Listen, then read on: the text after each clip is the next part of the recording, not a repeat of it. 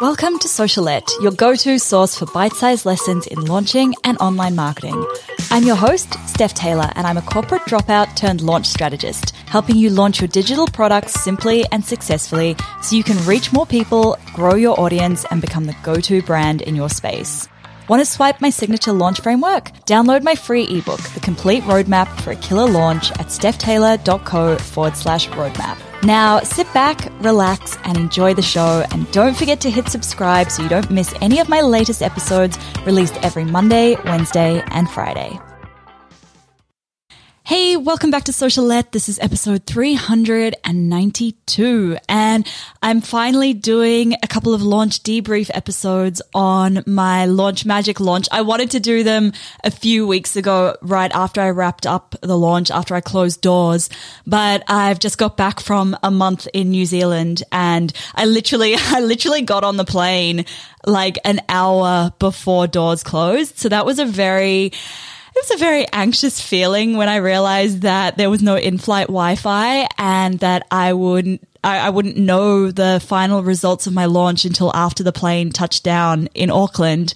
So it was pretty exciting to firstly be able to check the final results of that launch and see how many people bought at the last minute, because it's always a lot of people that buy at the last minute. And then also very shortly after that, being able to see my parents and give them a hug and their dog for the first time since pre-pandemic. So that was a very big and emotional day. But anyway, so the next couple of episodes, I'm sharing some little debriefs of my Launch Magic launch.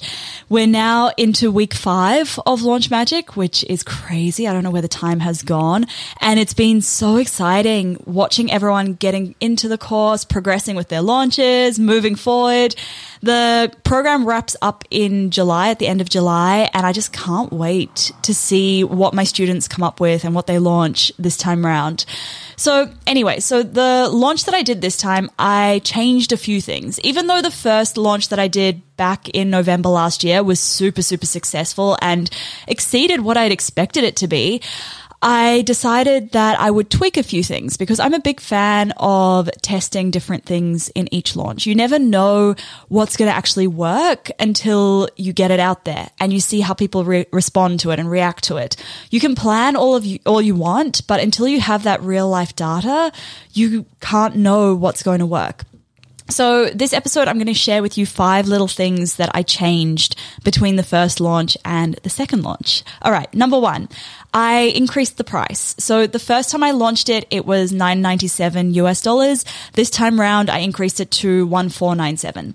I knew I was going to do this. This was already a plan. The $997 was the founding price for the first round because I knew I'd never taught it before. I wanted a whole lot more feedback from my students. So in return for getting their feedback, I charged them the founding student price. But on the flip side, so even though this launch, I had 52 students come through, and the last launch I had 102 students come through. So on the surface, you'd think, well, that's half, the launch is half. But because I increased the price, the overall dollar amount, the overall revenue from the launch wasn't halved, if that makes sense. And I don't believe that the increased price is what impacted the number of signups. I am fairly certain it's because of my audience growth in between launches. I didn't put enough effort into growing my audience between the first launch and the second launch. So I'd have a new group of people coming in. And then I also had really massive Facebook ads costs for this most recent launch. And that impacted the number of people I had signing up to the webinar. Okay. That's a bit of a tangent. The second thing that I changed was I reviewed my non-buyer survey answers. So I send out a survey to everyone who didn't buy. And from that survey, I managed to identify the key knowledge gaps. And this allowed me to shape my content for the second launch based on real data. Whereas in the first launch, I was going off guesswork. I was only really guessing what my audience didn't know and what they needed to understand before they'd be ready to buy from me.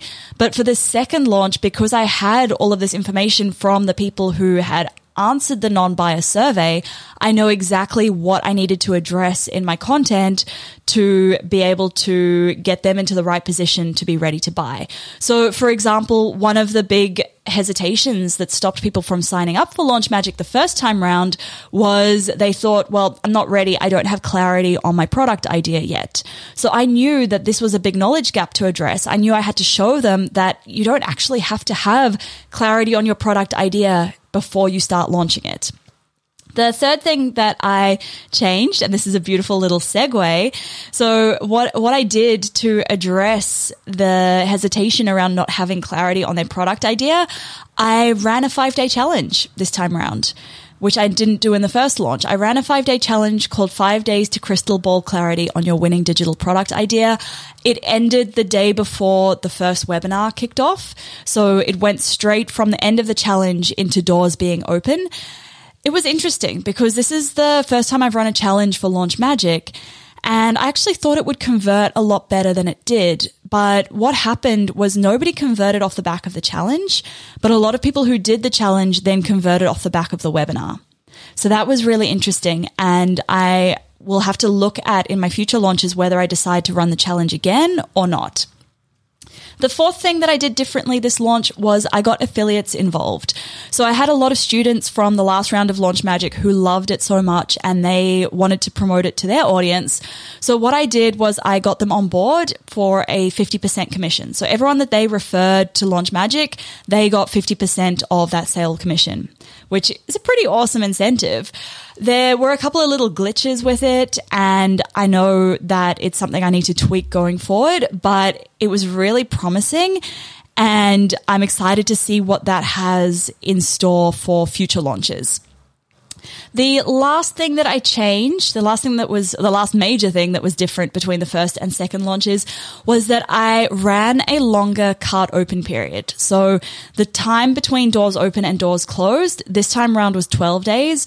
Last time it was only 9 days. And let me tell you, 12 days was far too long. By the end of cart open, I was exhausted. Probably by about day 4, I was like, why am I doing 12 days? How am I going to keep this energy up? I felt so exhausted trying to show up every day, trying to talk about my course every day. It's a really tough decision to make because often what happens is I'll close doors and then I'll get an email from a few people saying, oh, I missed it. I only just saw your emails. So that's why I thought, let me leave cart open for a little bit longer, give people a longer chance to make the decision, to see the emails. I don't want them to feel like they're under pressure to make a decision right away. But the drawback of that was I had to keep my energy up for a lot longer. So I think in future launches, I won't be doing a 12-day cart open again. All right, there you have it. 5 things that were different between this launch and my last launch. In the next episode, I'm going to be sharing 5 lessons that I learned from my most recent Launch Magic launch. So make sure you hit subscribe so that you don't miss that episode or any other episodes released every Monday, Wednesday, and Friday. If you haven't told any friends about this show and you think you know anyone who might be interested in it, I'd love it if you could share it with them. And as always, I really do appreciate every single rating and review that you leave. Thanks so much for listening. Catch you next time.